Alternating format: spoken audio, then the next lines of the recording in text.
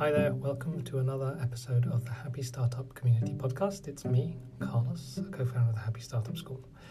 So recently Laurence has been reading a book called Nature Fix, and it's inspired him to write a post on our Medium publication. You can go and check it out if you go to ahappy.link/read and look for the post entitled Hiking the Therapy Trail Where Life and Work Meet. He says it backs up what we intrinsically know, that when we lose ourselves in nature, time stands still and we learn to behave more generously to ourselves and one another. We use our senses more and become much more present to our surroundings. This helps us to open up, let our guard down, and connect with each other on a deeper level. And that's what happened at our latest altitude retreat. The story played out again. According to one of our alumni, we're pioneers in the art of igniting collective inspiration, support and trust magically between strangers. I like that. This doesn't happen by accident though. It takes careful design, curation, hosting and collaboration to create the conditions so that nature can weave its magic. So just over 2 weeks ago we came back from the Alps, and on this episode Laurence and I reflect on how it went and why we need these times in nature. Enjoy. Well, how are you feeling? How am I feeling? I'm feeling good. I'm feeling better than you by the sound of it. Yeah, I think it was someone we met on altitude said they'd been to a Buddhist retreat, and one of the teachings there was to be grateful every day when you wake up that you don't have a toothache. Because it's easy to forget when we're, feeling well that things are good. So yeah, I don't have toothache, but you have backache. So I thought, oh man, this is it. Is like that's exactly captured how I'm feeling at the moment. Is like I just want to be normal. Yeah, basic needs. It's like I'll be so grateful just not to be in pain or not to I don't know what it was at altitude this time round, but it took something out of my body. It just I don't know. And it started at the beginning, and there were signs there, but I'm trying to work it out. And there's no kind of, I can't think of any inciting incident that might have caused this chronic back pain. Or I don't know if it's back pain. It feels like kidney pain. But I was reading a post today about, and I think we talked about it when we were there. I hear someone mentioning it about chronic stress, and this idea of being a frog in hot water or being boiled in a pot. You slowly turn up the heat, and at some point you don't realize it's like fucking boiling and you're just about to die. And with chronic stress, this article is saying the same thing. You just don't realize what's going on. No. And at some point your body just goes, nope, not doing that anymore. Or your mind says, nope, not doing that anymore. And you just don't even know where that's come from. But it's because it's been such a slow boiler. Well, there's a good book it's probably one of about 10 books I'm reading at the moment, scattered around the house in different places. One of them, actually Max, who has been on the podcast, put me onto, which is called When the Body Says No. And it's about the link between our mind and our body, and how obviously, like you said, what's going on in our subconscious can really affect how we feel physically. And I've had back pain before, as you know. I had an injury many moons ago in a fun accident in New Zealand. So yeah, I'm really in tune to that in terms of how particularly back pain, I think it's one of those things, if you don't have it or have never had it, it's really hard to explain how debilitating it can be, both physically and mentally, because it just drains you of all thought, really, because it's so all-encompassing when it's really bad. So yeah, I get where you're at. And but yeah, like you said, it's understanding, is it a physical injury or is it something, maybe you're in a job that you don't like? Yeah, maybe I need to talk to my boss and say, I'm not sure I like this job. If only there was a place you could go to learn how to find your purpose and meaning. Actually, saying that, so this article was talking about stressors, and there's good stress. Stress puts us in that fight or flight mindset, and your body is actually built for short stress, and it helps you focus and get shit done. Eustress, isn't it? It's got a name. Yeah. Yeah. Is that it? Eustress. Yeah, So there's that stress, which is like EU stress, which is quite funny because someone actually stress. had it on the slide once, and they said, "Oh, is this a name given to Brexit? You know, everyone's got EU stress." Eustress. What does the EU stand for? Oh no, it's eustress is one word, but it's spelled Oh, EU. Yeah, okay. It's not an acronym. All right. It's not related. Is it like related to eudaimonia, like happiness and? I think it's just good, as in good stress. Good stress. Yeah. Yeah. So there's good stress, and then there's chronic stress. There's that stress that's just ongoing. And I was just thinking about, in terms of stresses, what might be. Esme broke her arm. Yeah. My dad had that bleed on the brain. We've been sort of traveling up and down to stuff. So that, it could be that. It could be just there's a small accumulation of things that are just like, yeah. Or it could be PTSD from last year on summer camp. Could be all of those things. It could be all of those things. And I think this is kind of relevant for me because it's kind of, I feel like it's part of what the theme of altitude is about.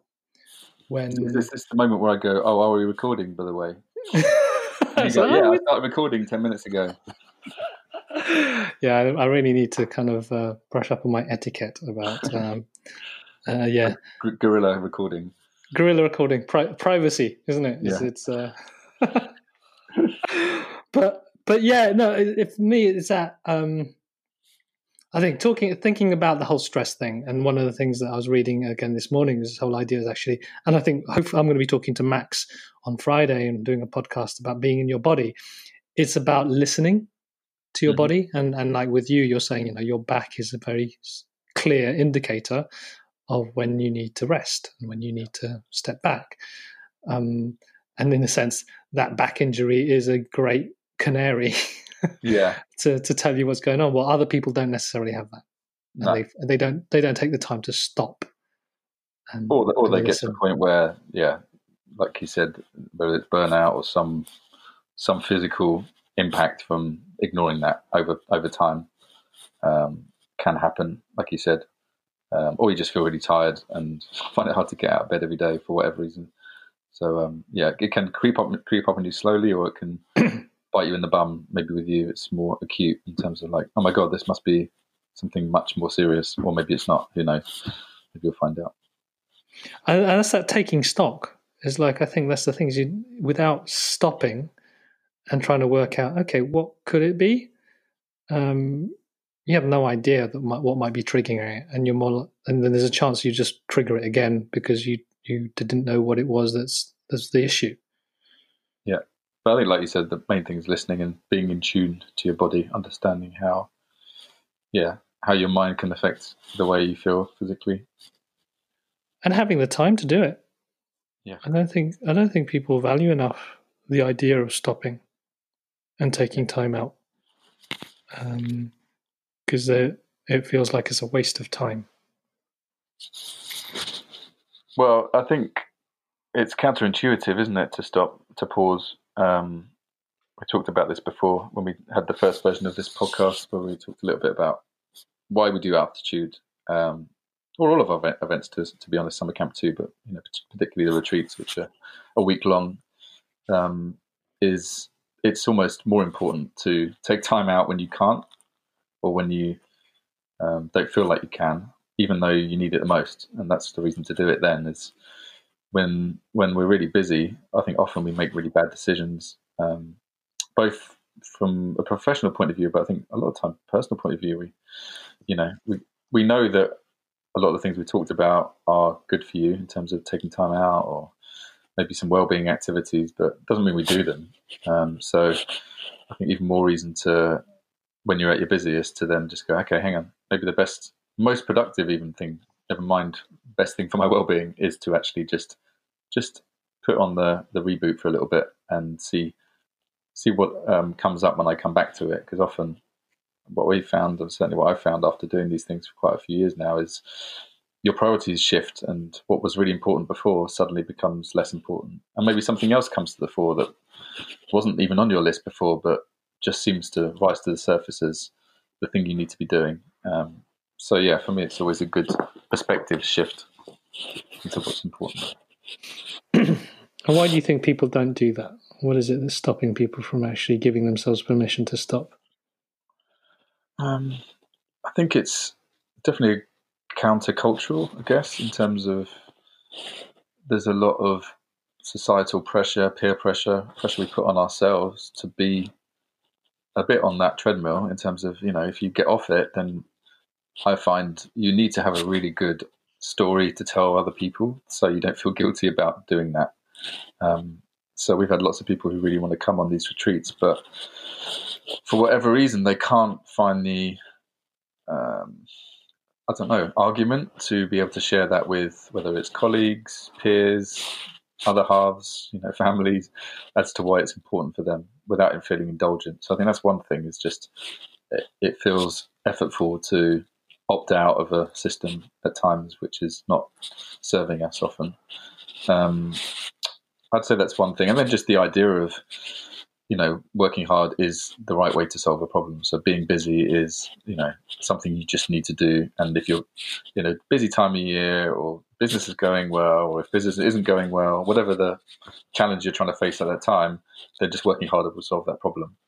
But I don't think that's true. Often it's, again, counterintuitive, but way more effective to just not just stop and, go on the silent retreat for 10 days, or maybe that's the thing that works for some people. I think what we found is stopping, but then breathing, spending time in nature, having time with other people who are also battling with some of these issues, then you just get a different viewpoint on things and look at things from a different angle, which then, again, makes you just reorder things in your mind and come back to things a little fresher.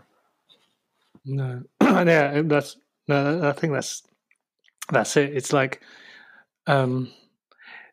how do we give people the right, I was going to say right excuse, but the right motivation for the stopping?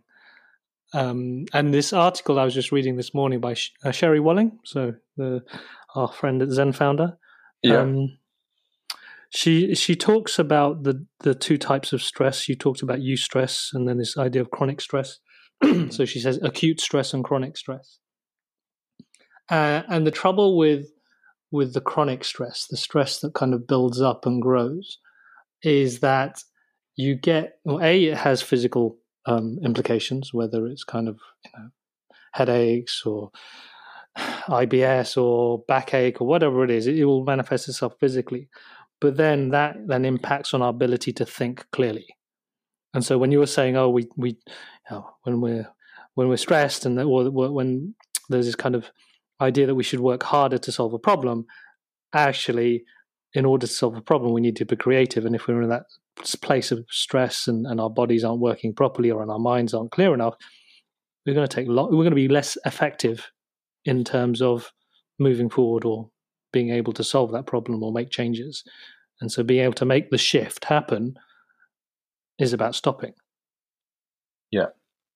I also think there's something about changing your environment too. So there's the benefit of just getting off the treadmill a bit for a little while and just, focusing on something else. I think that's really important. We talked about, the stopping, but it's just like focusing on something else. When you go back to what you were doing, you just have a different view on it because you're not so in it, you're not so focused on it. But I think there's also something about changing your environment and particularly being out in nature.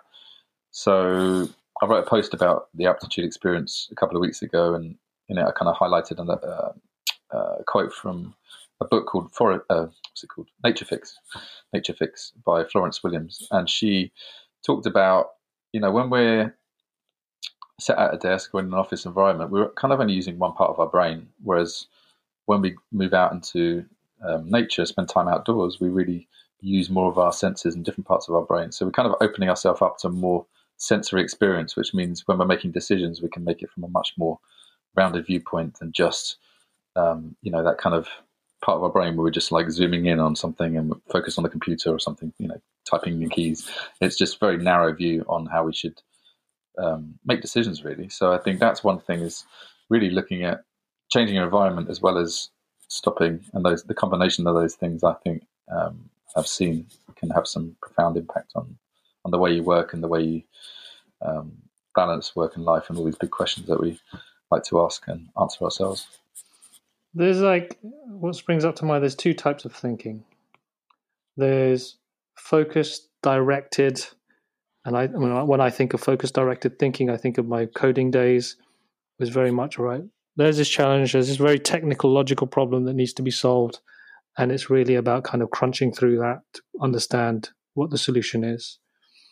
And then there's more expansive, creative thinking, which is kind of like paradigm shifting type thinking, really out of the box. How can I get out of the way I'm doing things at the moment and look at it from a different perspective? And that's less about focus and more about tapping into other parts of our body or other parts of the way of awareness, but also other people, and getting input from different people that might not feel relevant immediately, but actually, like you said, stimulates us to think differently.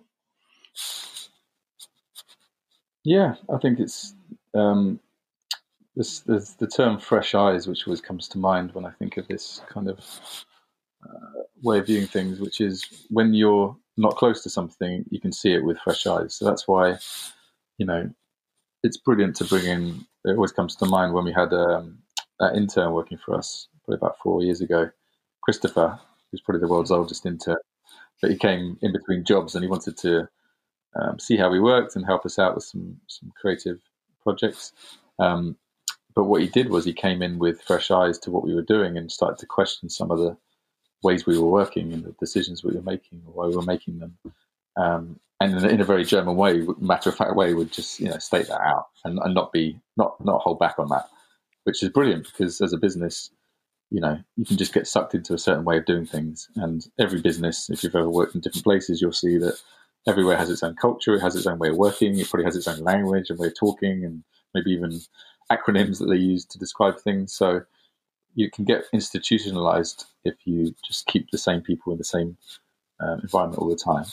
So getting fresh eyes on something is invaluable because it can create more shift in a business than anything else. So forget an innovation strategy, just bring in some interns to just question what you do as a way to just get you to think about things from a different viewpoint. And so that's why I think meeting interesting people as part of our community, and particularly at events like Altitude, you just get fresh eyes on what you're doing. So rather than someone telling you what to do or giving you advice on what to do, they might just say, "Oh, have you thought about doing it this way?" Or "Why do you do that?" Or "That's interesting because so-and-so does it this way," or "We do it this way," or "I've seen it work this way."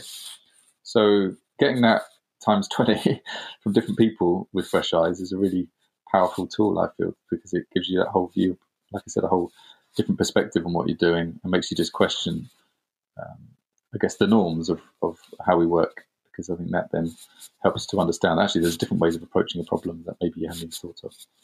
One of the most, I think, powerful things that we do at Altitude is the 15-minute hot seat, to get that, for someone to be able to share a challenge or a question, and then to get 20 other people's perspectives in a constructive way, and also critical, but always constructive way to help them get clearer. And we had a number of different people here this time round from very diverse backgrounds. I don't know if there are any people that you'd like to mention. Yeah, like you said, there was so we had an old friend of ours, he's a current friend, but old friend, Vincent Gauci, who's he's an environmental scientist. I think he's professor, let me try and get this right, of global change ecology at Birmingham University. And he's someone we've known since we were at school together. And he, I guess, wouldn't call himself an entrepreneur, so he wouldn't necessarily be the, archetype of the type exact person who comes to Altitude. But at the same time, he kind of is, really, because he's someone who's, trying to change the way an organisation works. So he has a lot of autonomy about how he works. Essentially, he's a change maker or an entrepreneur, if you think of it that way.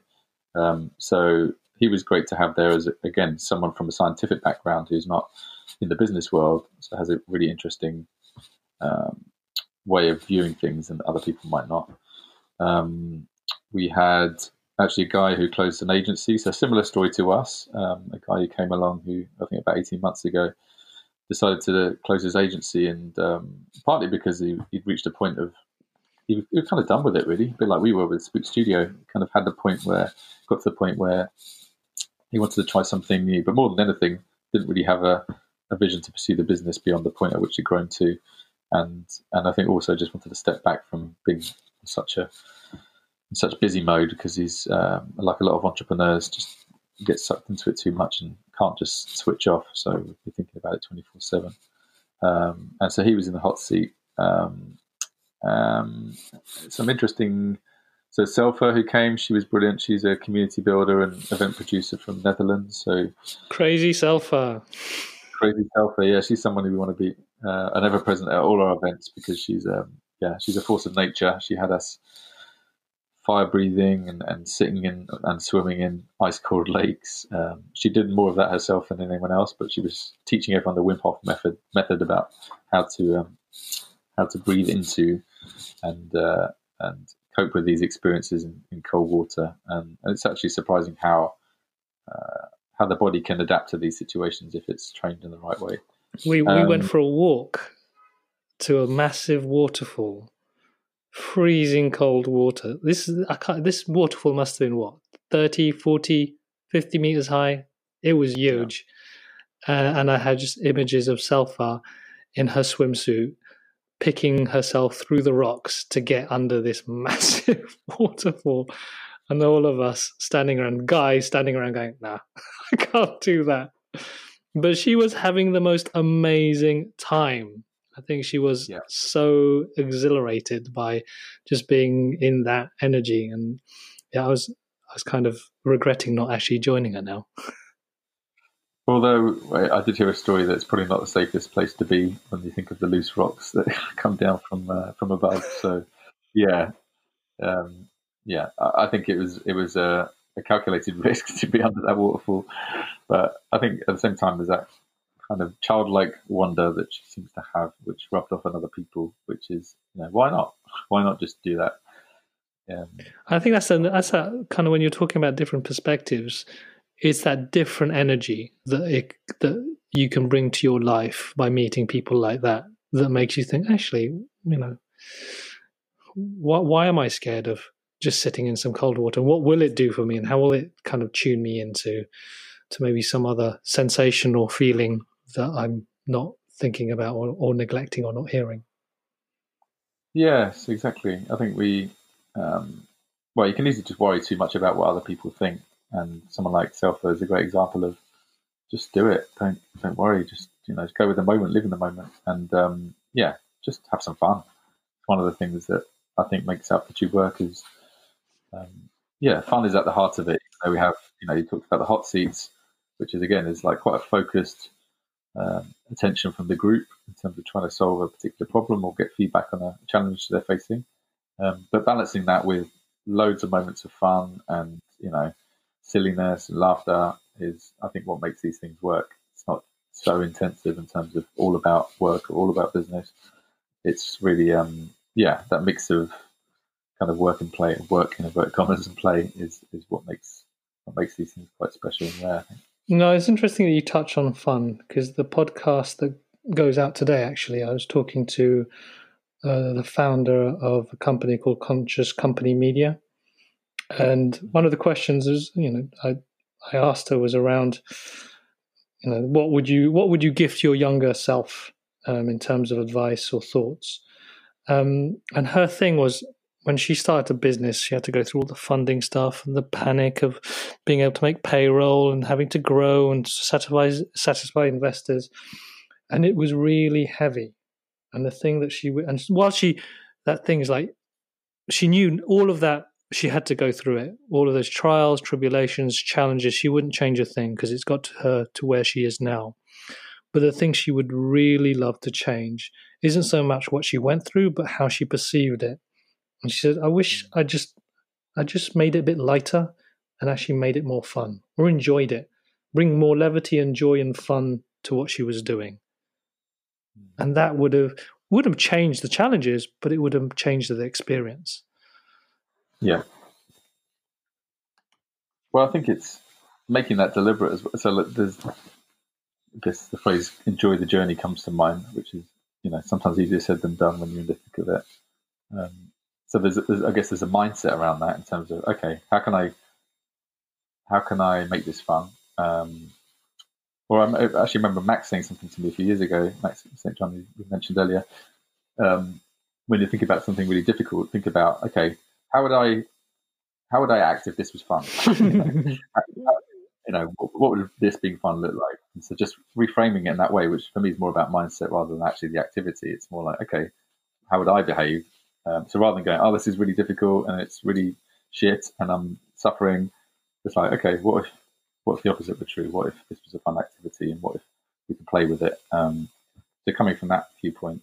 But I think there's also something about making fun time. So deliberately leaving time in your schedule to just have fun and joy and make it a pleasant experience, either outside work or integrating that with the work you do or your team or colleagues or whoever it is. So one thing we've always been, I think, clear on since the agency days really was putting fun at the heart of what we do.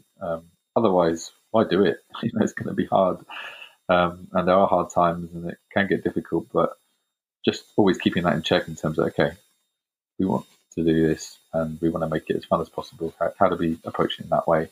Or what activities can we integrate to make it more fun? So whether it's, okay, we've got to have a meeting about accounts. Well, what about if we do it on the beach rather than in a boring room? Just because it's a boring activity doesn't mean it has to be in a boring environment.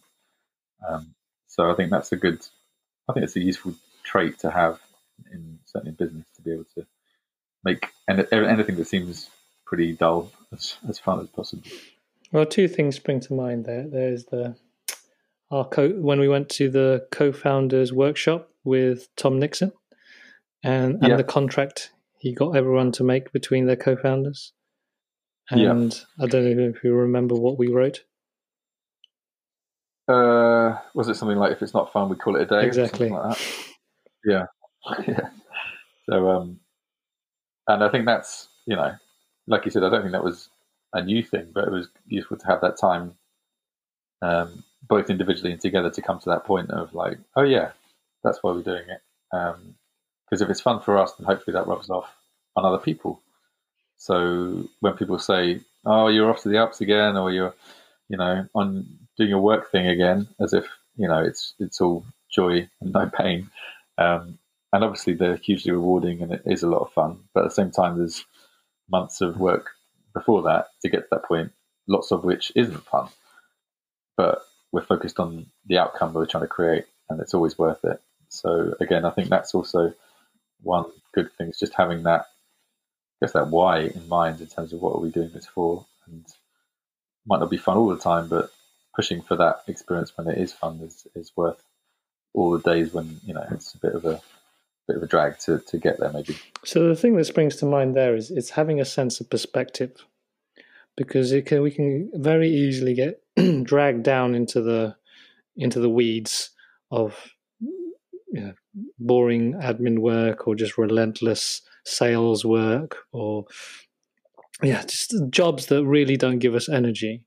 And for me, the idea of the fun is just putting back a bit of perspective. Is like, okay, this is really painful, this is challenging, but it's not going to kill me. You can look at it. It's that thing, looking in danger and in the face of danger and trying to smile. It's like, I'm not going to die here. This isn't going to, and then that just loosens the mind a bit, so that we can think again more clearly and creatively. And in the end, it's, we talk about, I think, the core values. One of our core values is kind of making it fun, or play. And for me, it isn't just about, oh, I'm going to give up because it's too hard. It's like, how can we always stay creative? How can we always stay open? How can we always have a growth mindset, as you said, in terms of mindset? Yeah. And it's easy to lose sight of that. And to be honest, I think it's only since we revisited our values last year and really whittled them down to 3 core values that they've actually stuck in our head more. Because in the past we had maybe up to 10 values, kind of given equal importance. But I think we're very bad at remembering things, as most people are. So for us, really getting it down to the core essence of what we're about which again meant much of which has come with us since the agency days. Is make it fun is one that's has been there from the start, and understanding those things, I think that's what values are about. Really, is like if you're not tapping into those things as you're working in your business, then you're going to lose energy because you're not really doing it for the reasons that you started it. And so it's really good to have a constant reminder of what's important to you and making sure that that's relevant as well, because over time those needs change. So understanding that other values that we had when we started still relevant now. I think that's really important, actually, saying that about those core values, because having those has really crystallized the way I interpret the stuff that we do. And just to remind people, I think the values that we came up with was learning, play, and friendship. Those are the three things that are at the heart of everything we do. And I'm thinking about it now. When we apply it to altitude, those are the three key things that people come away with: is they will learn new things, they will enjoy and have fun doing, being out in the nature and mountain biking or rafting or walks, and they will make some amazing, deep connections with people. Yeah, and I think this is what I was clumsily trying to say earlier, is when we're doing it for our reasons, then those reasons hopefully get sort of transmitted to other people. So whether it's just through the word we put out about it, through these things, or blogging, or whatever other medium we might use, marketing, but our passion for what we're doing and the way we want to do it hopefully rubs off on other people. And then there's the actual experience itself, in terms of we created these events for us, essentially thinking, okay, what would we want to see from a week? What would a business event look like if we kind of threw out all the rules and put our own rules instead? So I think for that reason, like you said, those three elements are so important to us that naturally we integrate them into the event. And because it's what we need, it's what everyone else needs too. It self-selects almost those people to come who crave that fun, who crave knowledge and wisdom from other people on this path, and also being surrounded by people who think the way that they do, and particularly around business, that they're not there to sell to each other, they're not there to take from each other, they're there to learn from each other and to contribute to each other's projects, as well as obviously be there for their own reasons. So I think again, this is why we always talk about values is so important. And we've gone off on a bit of a tangent here, but I think, like you said, it's worth highlighting. No, I think it's a great filter. It's super important. I think what we can do here is we can now, what would be nice to do is look back at altitude, this last altitude, through those three lenses. So what did we learn? How did we have fun? How did we play? Yeah. And what friendships were made? And then hopefully that will give people a clearer idea of what altitude is about. So what did we learn? I'm not sure we can cover that in a couple of minutes. What are the things that stood out for you? For me, again, like you said, you could ask this question to everyone who came, and I'm sure they'd give you similar but different responses. We always learn something from these things, both from just learning from the great people we meet and their wisdom and experiences, and just that life experience and business experience too. But then also about the event itself, and maybe things we'll do to tweak it in the future, or new ways of approaching something. And again, we hosted it at a new venue this year, so there's quite a bit of change in terms of the way we ran the event. I think the key thing for me was really just, I don't think it was anything particularly new about this, but more just a reminder of how important it is to integrate, yourself wholly into what you're doing. And by that, I mean, we spent a lot of time with these people in nature. I think at the beginning of the week, it tends to be more about a kind of, I wouldn't say superficial level, but I'd say like things that are on people's mind, and we try and surface those ideas, and also why people came. So, trying to bond the group, but also just getting a sense of, what's on your mind? What are the things you want to talk about? What are the things we can dive into? But then over the course of the week, people open up, and, people share everything to do with themselves. And I think that's so important if we want to be able to, create authentic businesses and be be the best we can be at work, and certainly have the impact we want, is if we open up and we are, vulnerable, and we share our personal and professional challenges together. Because I think that way, not only do we get help ourselves, and it takes a bit of courage and vulnerability to do that, we also can really deeply, I think, connect with other people. Because otherwise, we're just on a superficial level of connection. We're kind of like you might do at a conference or in a pub or in a restaurant, whatever. You just, how are you doing? Yeah, I'm cool. And then, you don't really talk about what's going on for you. So I think that for me is, like I said, it's not necessarily a new thing, but a great reminder that, when we integrate what we're doing and make it all about our whole self, then I think that really is where the real value is for people, us included. Well, one of the things that springs to mind in terms of integration, whole self, and a conversation that seemed to be quite, had a lot of energy behind it, was the idea of living a simple life. I don't know if there's anything that sprang up for you in those conversations that you've taken away from Altitude. Yeah, so we ran an ideas cafe, didn't we, earlier in the week? We kind of summarise.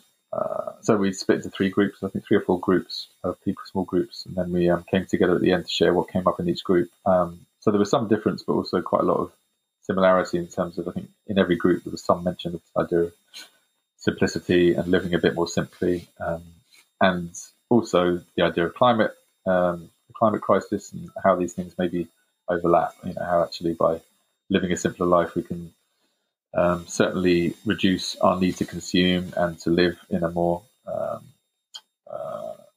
assuming everything's infinite way, so unsustainable way. So that was one thing, and then we had a deep dive into that. So there was a few of us who had a chat around the hot tub, I think, about this idea of what does simple living look like, and how can me and each of us think of ways to make that possible, and what does that actually look like, and why are we doing it as well. So that was really interesting, and an outcome from that is myself and Vincent, who I mentioned earlier, are going to, at the very least, put together a bit of a blog post each to just share our ideas around this and see if that comes into anything more. Him from more the environmental standpoint, and me more from the, I guess, personal lifestyle standpoint and business. What does it mean for you then in terms of living a simple life? What's the need? So partly, I guess, selfishly, or whatever you call it, self-fully. Self-fully. Partly a personal need is, I think, just for, I wouldn't say focus. Simplicity is the word. I mean, it's just, I've always, as a designer, liked the idea of stripping things back to their core essence. And so, we're very good at, I'm certainly very good at bringing stuff into my world that seems like a good thing at the time, but then we're quite bad at getting rid of things. So just being able to let go, or, say no to things, means that you can focus on what's important. So I guess from a work standpoint, really understanding what it is we're doing that has the most value, what can we do that requires the least amount of effort for the most amount of gain and impact. So I guess from a work point of view, that's one thing. And I think just from a lifestyle point of view, just probably getting old, or whatever it is, and just wanting to spend more time with family, wanting to get more of a balance. And I think just wanting to slow down a bit. I think slowness is important. And I think that, a lot of the problems we're facing, I think it's to do with the fact we're also busy all the time. And so I think slowness means that I think we'll just be able to live more consciously, and as a result, hopefully address some of the problems we face. I remember reading up a bit about this at Altitude, when this conversation was going on, and there's this thing about what I read is the difference between what we need and what we want. And too many of us are dictated by what we want, and what we want is an external thing, people telling us that we should have this, we should have that. And then what I think what you're talking about is what do we really need, and that takes some work, understanding what's important to us, what are our values. I guess it goes away from more extrinsic motivations to intrinsic ones, and I think of, when we're busy, I think of like filling our needs through more material, or even experiential means. So it could be like, okay, I'm really busy, so I'm going to go down the pub and get pissed, or I want to go shopping tomorrow and buy myself a nice pair of shoes or a nice handbag, kind of retail therapy because I deserve it because I'm working so hard. Um, or going on expensive holidays and then coming back and like having this big mismatch between that and the rest of your life. So that I think it's quite easy to get sucked into those extrinsic motivations for things, which I don't think is doing us any good as people, but I don't think it's certainly not doing the planet any good. So I think that's one thing. The other thing for me is I've been reading a lot about this, and essentially, I think for us to survive as a race, we need to radically change the way we live. And I think that's, it sounds weird to say it excites me, but it feels like a real opportunity to learn from the mistakes we've made and to see how actually by going back to basics, it not only helps us, it helps kind of our future as a race. So I think that's kind of where I'm hoping this goes to, this blogging project, is more positive things people can do if they're interested in this, and seeing how actually maybe this is a more fruitful, happier life rather than losing out on some of the privileges we've had or the rights we've had to certain things, but actually understanding, actually, are those things working? Are they making us happy? And is there something that is actually more in tune to more of our intrinsic needs, which I think are more around, like we talked about, belonging and learning and growth and nature and time and all these things. So yeah, not losing sight of that. But yeah, I wouldn't say I've got I feel another podcast coming on there. There's definitely a space for exploring that. So moving on from what we've learned, maybe how did we play? What were the fun bits? What is it? How do we satisfy the need for play at altitude?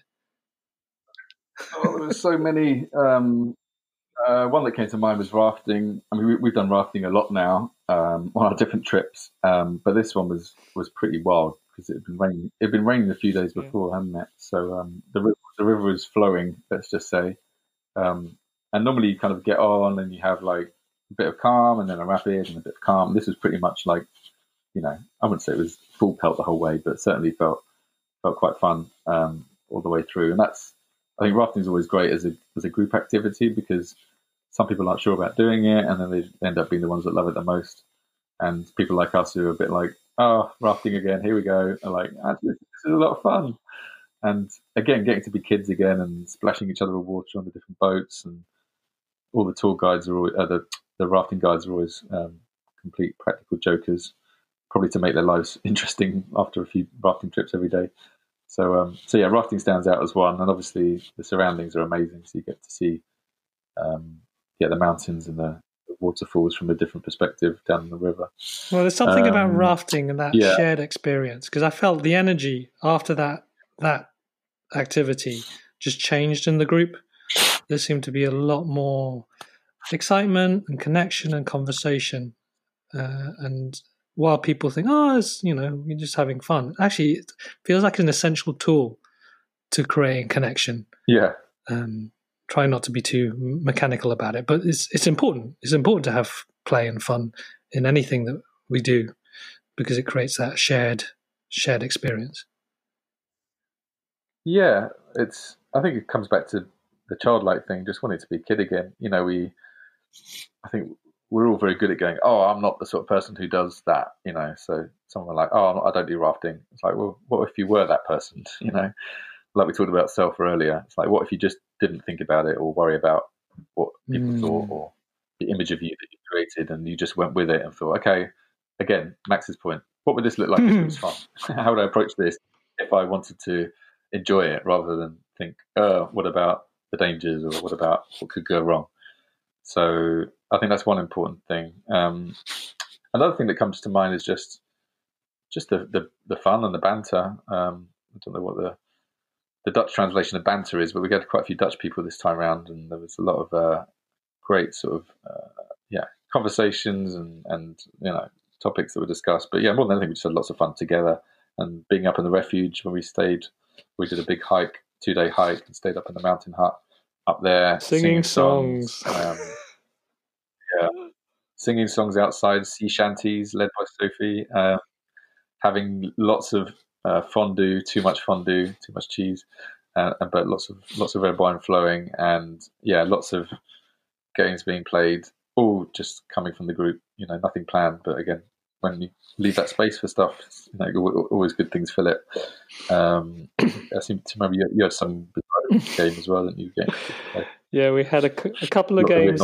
Thanks to Hazel Reynolds, we had Sound Delicious and The Pretender. So it's the kids' games, but actually get a bunch of adults, like you said, not being self-conscious, letting their guard down, letting the armor down, and just going with it. It actually creates a lot of connection, and smiles and laughter. Yeah, exactly. And there's so many other examples of it. I think, generally sulfur was at the heart of most of the really fun things. Getting into different oh my temperature God. water. This hike, I think we went up to 1,800 meters. Was that right? And then at the top of the hike, Sulfur decides, let's get into the ice cool river or stream. And of course, she did it first, and then afterwards, other people followed the next morning. And I can remember hearing some real raw screaming of people really getting in touch with the world. Some primal screams. And there's a thing I was going to say in terms of the fun, letting the armor down, that real kind of peak experience that you have with people, it creates strong connections. And that's where the friendships happen, and the long-lasting friendships happen. Yeah, and I think of like the late nights there was a fire pit at one of the chalets. So sitting around there, singing songs, sharing times together. Those are the moments you don't forget, really, and that's the thing, like you said, that really builds those connections. So whilst we're only with people for a few days or a week, the relationships that get formed live way beyond that. And we've seen people into our different retreats who we don't see maybe for a year or two, but we come back together and it's like seeing an old school friend. And that's the biggest endorsement I think we can give these things, is the depth of feeling that people have for each other when they see each other again is something that you can only equate to having a strong bond with someone you've known a long time. So we hope it's not just a one-off thing and people stay in touch, which they tend to, or come back to maybe Altitude, or often our summer camp is more of a wider celebration. But the main thing is people just looking out for each other and seeing this as the start of a journey together, really, not rather than the end of a great experience. So it's always quite sad the week afterwards. So, tends to be a bit of a post-altitude blues few days for a lot of people, because they've had that depth of connection that maybe they've not experienced for a long time, certainly with people that they've just met. But for me, it's just a good reminder that actually those people are out there. These people are doing great things, and it's an opportunity to seek those out, whether it's in their own town or come to experiences like we put on, be part of our community, where they actually, don't go, oh God, now I'm feeling really sad because I don't have that anymore. It's like, okay, how can I create that more often and find other great people that inspire me in that way?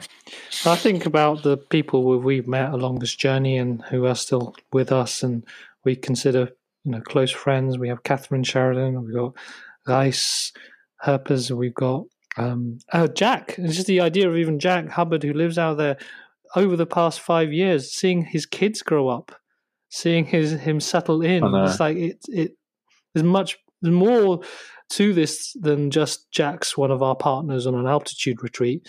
He's someone that we've grown with, and we've seen him grow, and we've seen his kids grow. It feels more like a family rather than a business relationship. And we have Arno, him and his wife and his kids, and the challenge that he had at the beginning of the retreat. And it wasn't a question of, you still got to work hard. It's like, being able to accept, because of the bereavement he had in his family, that was going to be an issue, and it wasn't something that we wanted to pressure him to deliver just because there was this retreat going on. And I think having that friendship alongside the business relationship and having that deeper consideration of what he was going through gave him space to still be part of the group, but also space to deal with the stuff that he had to deal with. Yeah, absolutely. I think this comes back to my point about integration and wholeness. Really, it's like we can't separate work and life, and life always has a way of, I guess, having its moment when we least expect it. So yeah, I think that's why I think family is a good word. Really, it's like what we try and create through our community is that feeling of family, and certainly in Dream Valley in the Alps where we host it, where Jack's based, it feels like a home from home now for us. Been there so many times running not just Altitude but some smaller gatherings with people from the community, and having Arno there, who's not just our guide but a friend now, someone that you said that we've grown to know really well. Sally Ann, who's again someone who's been to 4 altitudes now and some summer camps and is an integral part of the community. And Jack too, like you said, who continues to inspire us, but also hopefully gets lots of value from the people we bring over there and the connections he makes there too. So it's like you said, it's an unfolding story, I think, rather than these are business friends. This is just what we do, and it's an extension of our community in Brighton and online too. And as you said, it's an unfolding story. So what's next in our what's the next chapter in the Happy Startup book? Summer camp is in capital letters. That's the big summer camp ! I was reading a post actually by Seb, who's the founder of the co-working space that we're part of, which is called Platform 9. Some of you may have heard of it before. In Brighton and Hove, there's a couple of sites that they've got, and he wrote a post, quite a rare post actually. I haven't seen him write many posts before about his journey with the business. And he said one thing that people often ask him, or always ask him, is what's next. And he actually said, for now we're just going to take stock because they've been on a bit of a growth curve for a year or two since they launched, and a bit for us too. Really, I think there's no harm in just focusing on what we do really well and making that as great as we can. So summer camp stands out because that's our next big focus and something we've been working on in the background for the last 6 months really. So that happens in September. So we are getting close to filling up, which is great. The program's probably 90% there. So getting excited about it now. Once Altitude's out the way, then it starts. Is there anyone on the program you wanted to maybe just refer to for people who are interested in coming or wanting to know what's there? Yeah, so I guess speakers are ones that some people we know well, some new ones. We tend to bring in people that we know, a mix of people we know really well, who we just know are going to be great, and balancing that with some new faces. So we've actually had a couple of people coming from the US who've been to our altitude retreats in Oregon. Actually, no. So Chris Keasley came to the altitude in Europe, and I believe have they both been on the Christina podcast? And Chris. Oh, both Chris's, yes. Yeah. So Chris Keasley, who's a leadership coach, and she's doing a great workshop about how you can grow as an individual and how that can help you make the impact that you're looking for. And Christina Chopyak is going to be doing the kind of visual strategy, so how to picture your business strategy workshop. And they're both just great people, and people that we've learned from and know. And I'm really excited to be hanging out with them for a few days and getting to share their gifts with the summer camp community. In terms of speakers, we've got, so going back to the topic of climate change, Max St. John, who's he mentioned a couple of times, is going to be giving a talk on, kind of linked to what I was talking about, really, like how whilst we're reading all this stuff, it's sometimes counterproductive. So what we each do to make a difference in tiny ways. And so he's going to be sharing more of his, I guess, theory around that and also practical advice. John Parkin is the author of Fuck It books. Not sure if it's past the watershed yet, but I'm assuming. And he's someone we've followed for a long time. And his approach really is about letting go, and I think he calls it the ultimate spiritual way, is adopting this approach. So he's a very successful author, someone we're looking to collaborate with more. And again, this all links to some of the stuff we talked about, slowing down. Anything that's counter-culture, I think, is something that requires a different approach and certainly more of a rebellious streak. So looking forward to hearing his talk, and again, for him to experience what we do, because I know he's been a supporter from the sidelines for quite a long time.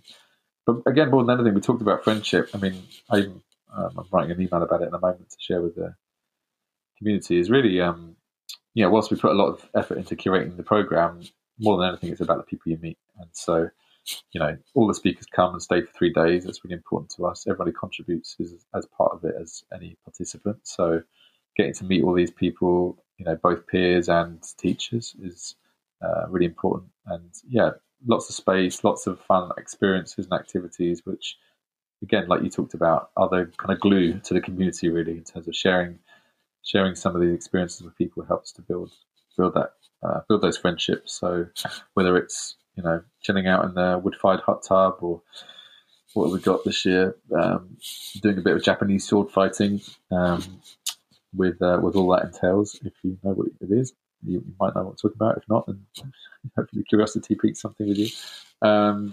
And lots of fun, like you said, trying to put fun at the heart of it. So we have Blingo Bingo, which is a new hip hop bingo with Grandma Flan. So I'm really looking forward to that. And as is always the case, lots of friends coming back, but also lots of new faces too. And we seem to get a nice even split of people that we know and know each other, but also new people, and making sure they all feel welcome and supported too as they embark on this journey. And for people who are hearing about summer camp for the first time, do you want to give them some dates and details to find out more and to maybe apply to join? This is my famous promotion bit, is it? So 13th to the 15th of September.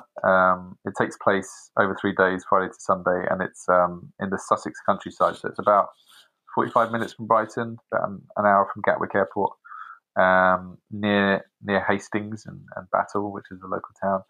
And it's in a huge farm, 200 acres. We've got teepees, we've got bell tents. We have a shuttle bus that runs from Brighton and the local station too. So no excuses about not getting there.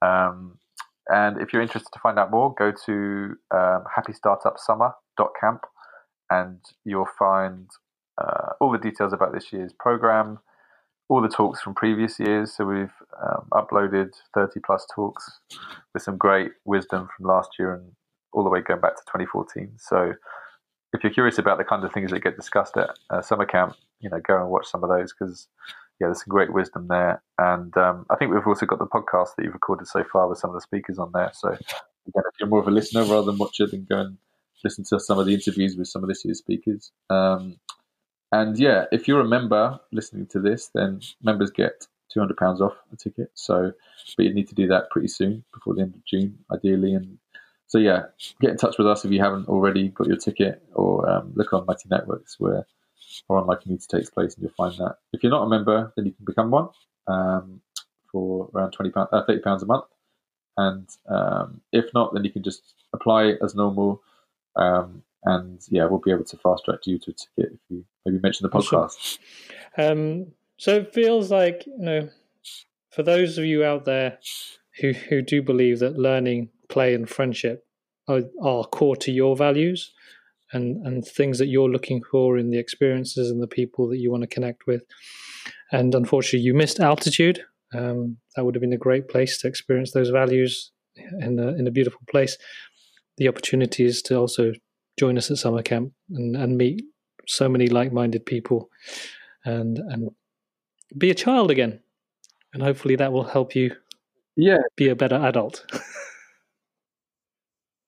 And one thing I'll just say on that is, you're right in highlighting the values as the thing that attracts people to it. And I've lost count of the amount of people said, "Oh, it looks great. I'd love to come, but I'm not a startup," or "I'd love to come, but I don't have an idea." So I kind of want to kill that myth that you have to be a startup to come to this. It's not an accelerator. It's just a wonderful experience where people who share the same values come together to, I guess, support each other, build friendships, get inspired, and really give each other sort of people to go on this journey with. And someone described it, I don't know if you saw that, someone described it as porridge the other day. You can eat it all in once, but it can take its time to sort of release the energy, create the energy. That's the one. So I think that's a good way of putting it. Is it's a great jolt of inspiration for anyone who wants to do anything positive in the world, but at the same time, some of the ripple effects take time to settle in. So yeah, I think that's the beauty of these things. Is these experiences aren't just a one-off. They're really things that take time to get the message. Awesome, cool. So I'm going to go off to the doctors and sort out my back. Yeah, I need a retreat. I need another retreat. But yeah, I feel there's another episode that we're going to be doing on the simple life. It feels like there's some nice conversations around that. So anyone listening, look out for that in the next couple of weeks. But until next time, see you later. Thank you.